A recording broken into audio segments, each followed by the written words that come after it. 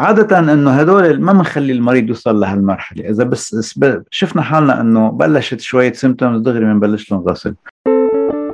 The Arab American Cafe is a podcast by Arab Americans about America and Arabs everywhere.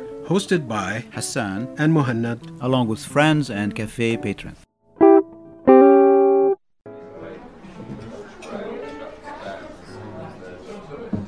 في أمراض مزمنة بتؤدي لأنه تسوي اختلال أو ما يسمى بقصور في الكلية، وهذا عادة اللي بنشوفه. وهالقصور إذا استمر بيؤدي بالأخير فشل كلوي أو يعني بيسموه الكدني فيلير. هذول الأمراض اللي عم تحكي عنهم الكومن وان هن السكري والضغط. نمبر 1 هو السكري بكل العالم، ونمبر 2 هو الضغط.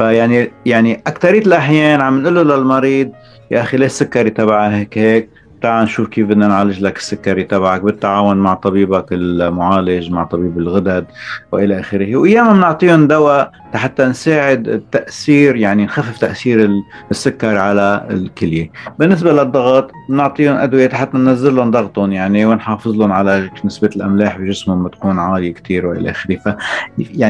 يعني إذا بتجي بتقلي والله بالعيادة، لما بكون أنا بالعيادة بدون مبالغة مهند، يمكن 70% من المرضى تبعين العيادة يا سكر يا ضغط، يا سكر يا ضغط، يا سكر يا ضغط.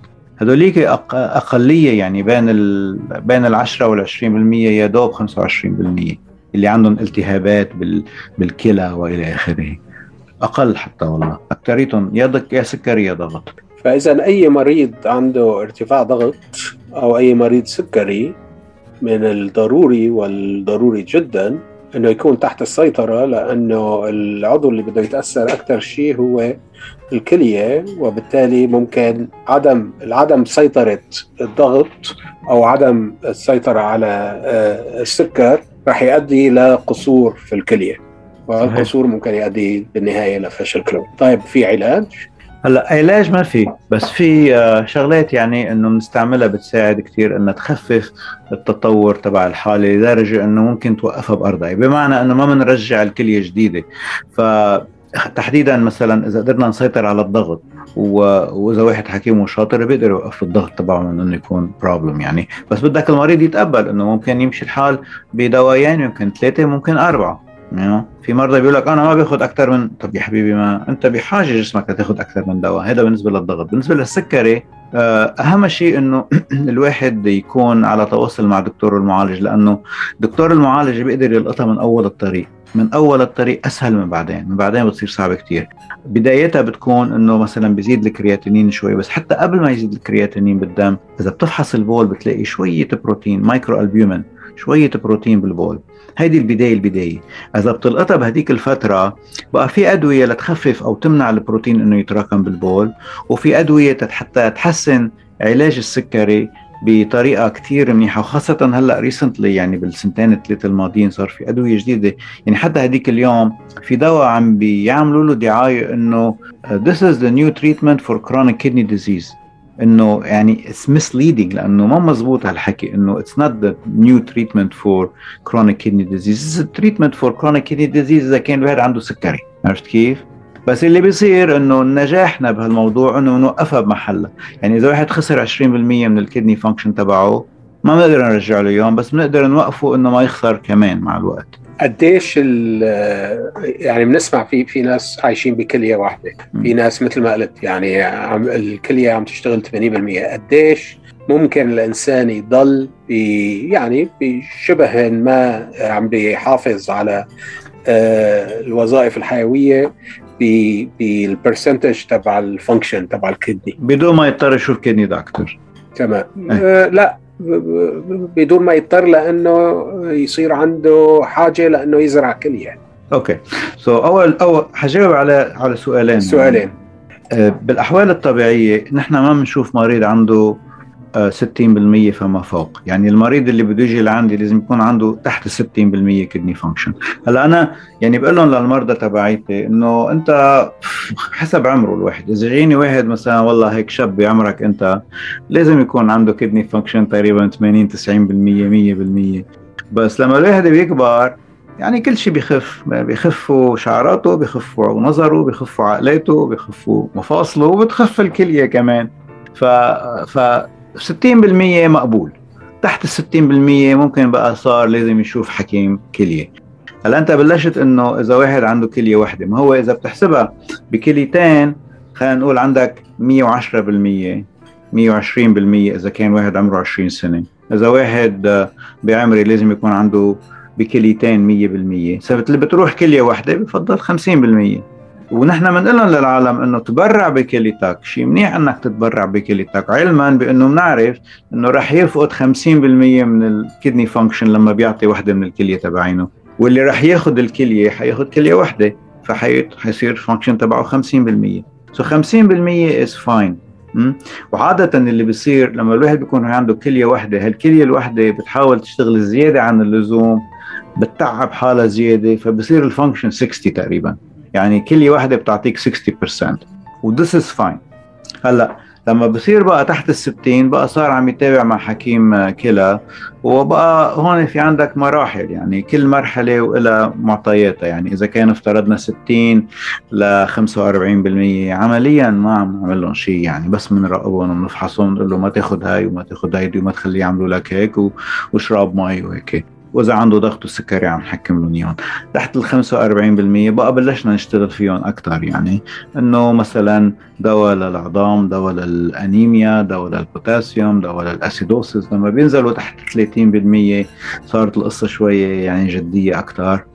لما بيوصلوا لمرحلة إنه تحت 15% كدني فانكشن تبعيتهم، ساعتها بنبلش لهم غسل أو نعمل لهم زرع. عادة الزرع حتى قبل 15 فيك تعمله. تحت 15 تحت الهيدا بقى ننصحهم انهم يبلشوا يحضروا حالهم يعملوا غسل، لانه ما بكفي 15. مستحيل الواحد يكفي، حيكون في عنده على طول بروبلم، يا اما retaining water، يا اما هاي بوتاسيوم، يا اما البلد تبعيته اسيدي، يا اما الفوسفور عالي، يا اما انيميا، يا اما combination of all of the above. وصعب انك تقدر تمشي كل هالامور بس بالاعتماد على الادويه. طيب بنسمع كتير بالغسيل الكلوي او الدياليسيس، بس هو ليس بعلاج، هو عباره عن شيء مخفف. يمكن هو هذا تعويض عن الكليه. انا بقول له هاي الماشين از يور كدني، الكدني تبعتك بح، هذا هي الكدني تبعك المكنه. يعني هي بيسموها بالعربي كليه اصطناعيه. مزبوط، هي كليه اصطناعيه.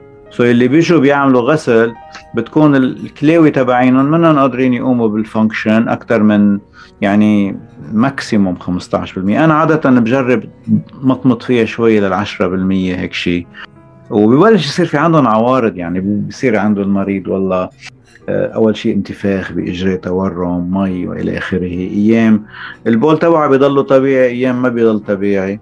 أيام المي بتطلع على الرواية بصيروا عندهم صعوبة بالتنفس. أيام بتعطيك أعراض ما بتخطر على البال، يعني مثلا طعمة ميتاليك بالتم، يعني مثل طعمة الحديد بالتم. هذه تراكم مواد سمية.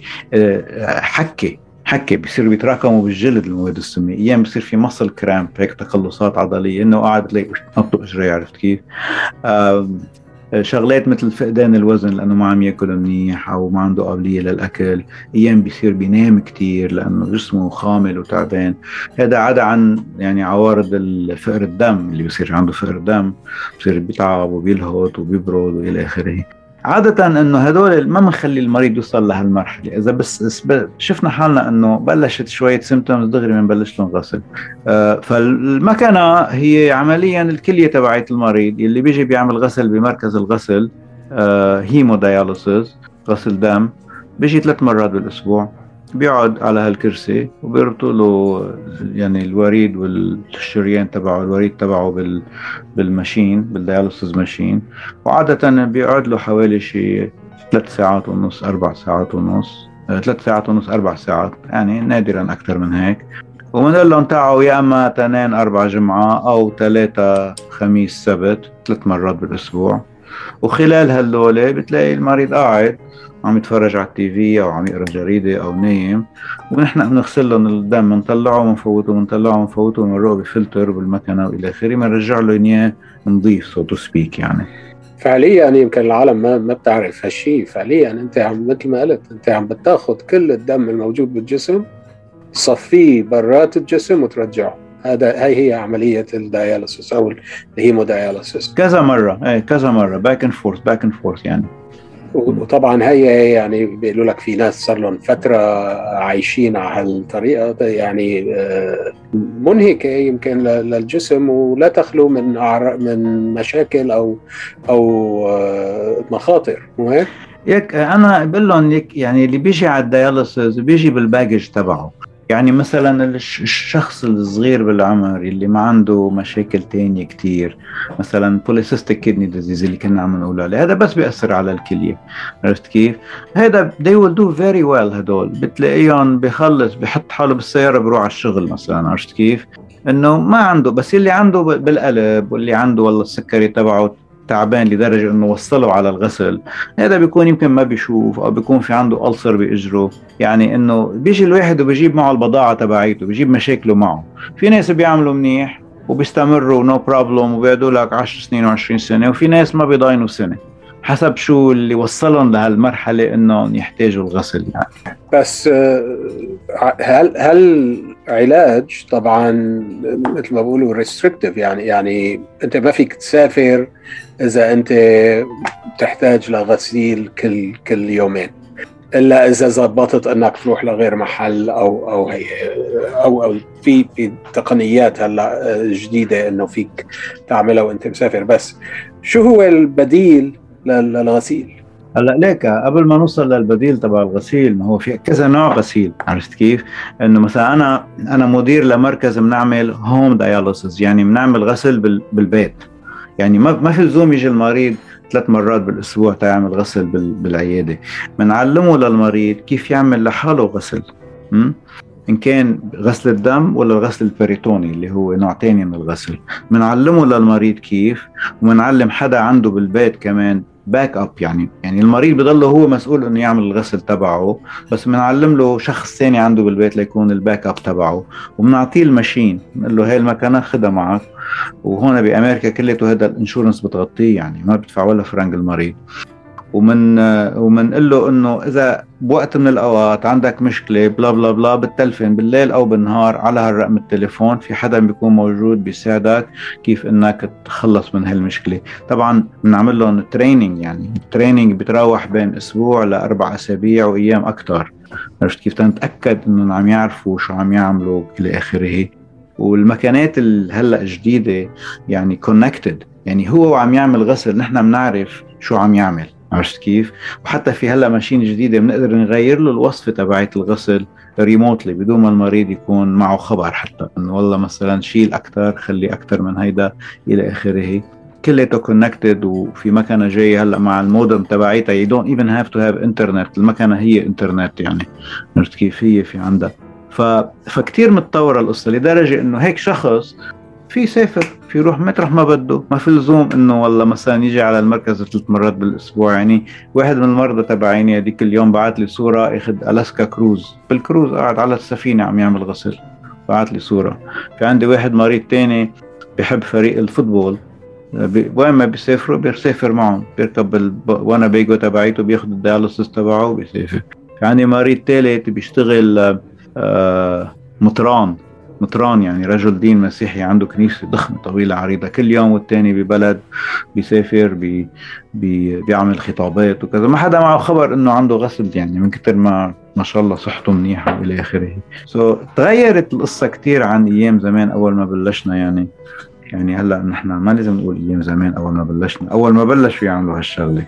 عظيم. بس ستيل يعني اذا ما اشتغلت، لنفرض هذا الزلمه وهو مسافر تعطلت الماشين او خربت او كذا، نعمل له باك اب. نحن ما بنخليه يسافر اذا ما عنده باك اب، يعني بنكون مأمنين له انه اذا صار عندك مشكله بتروح على المحل الفلاني. ايوه. وهن بيكونوا قبلانين فيه، يعني نبعت معلوماته للمريض بنقول لهم انه هذا الزلمه في احتمال يجي بهالتاريخ بالفتره، اذا هذا بيكون هو الباك اب سنتر تبعه هون. جميل.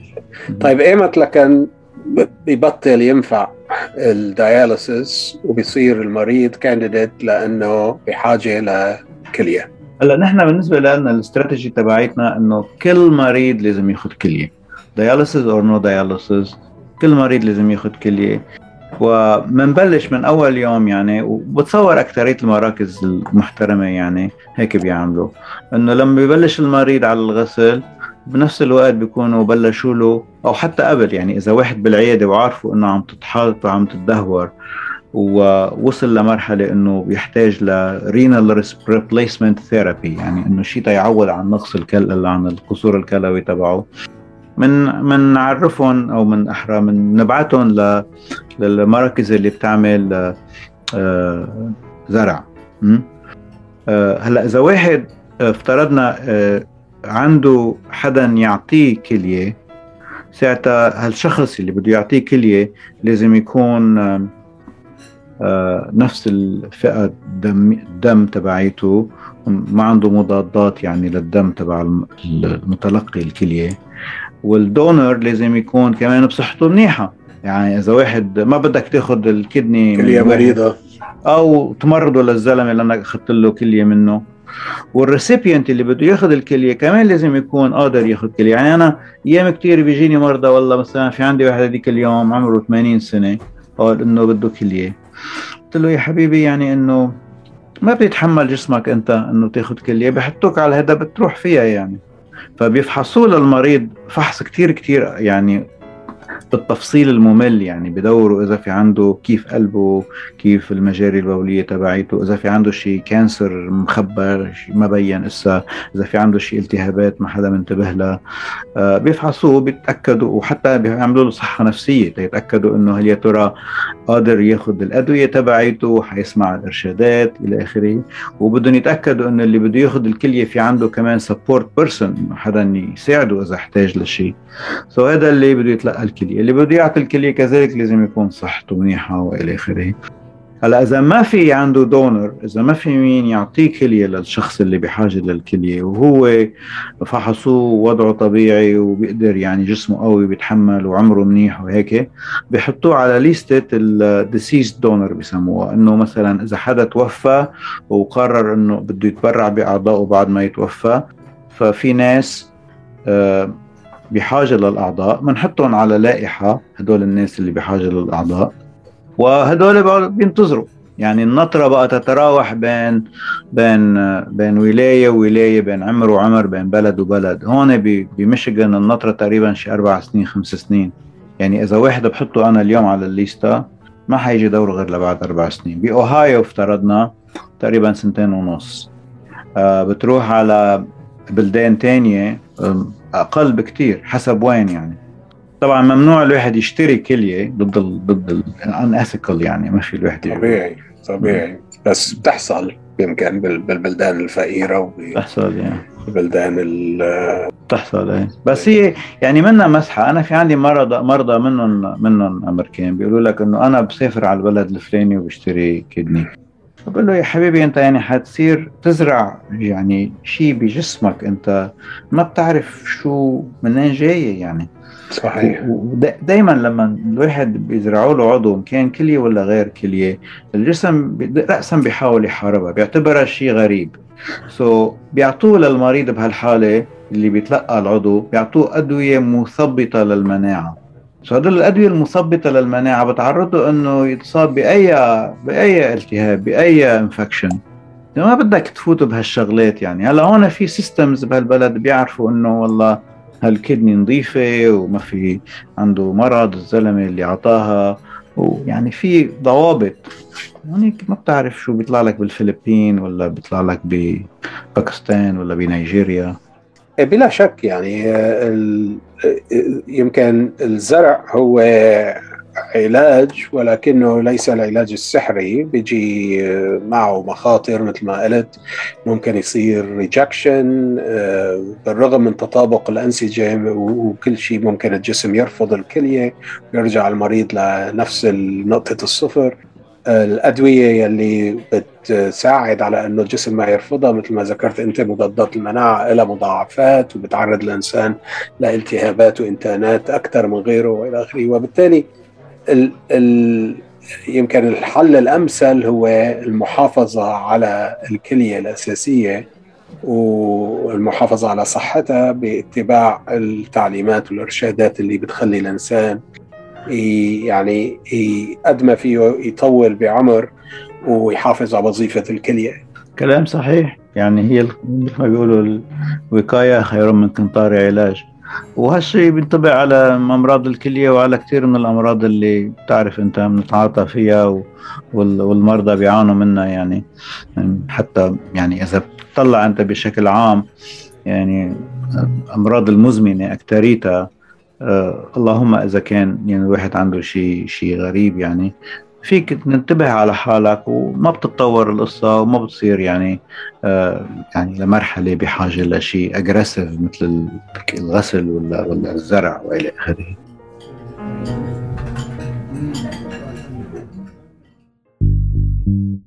This was the conversation at the cafe this time. Please share it, subscribe to the podcast, Email your ideas and thoughts to podcasts@arabamericancafe.com. or connect with us on Twitter at Cafe Podcasts.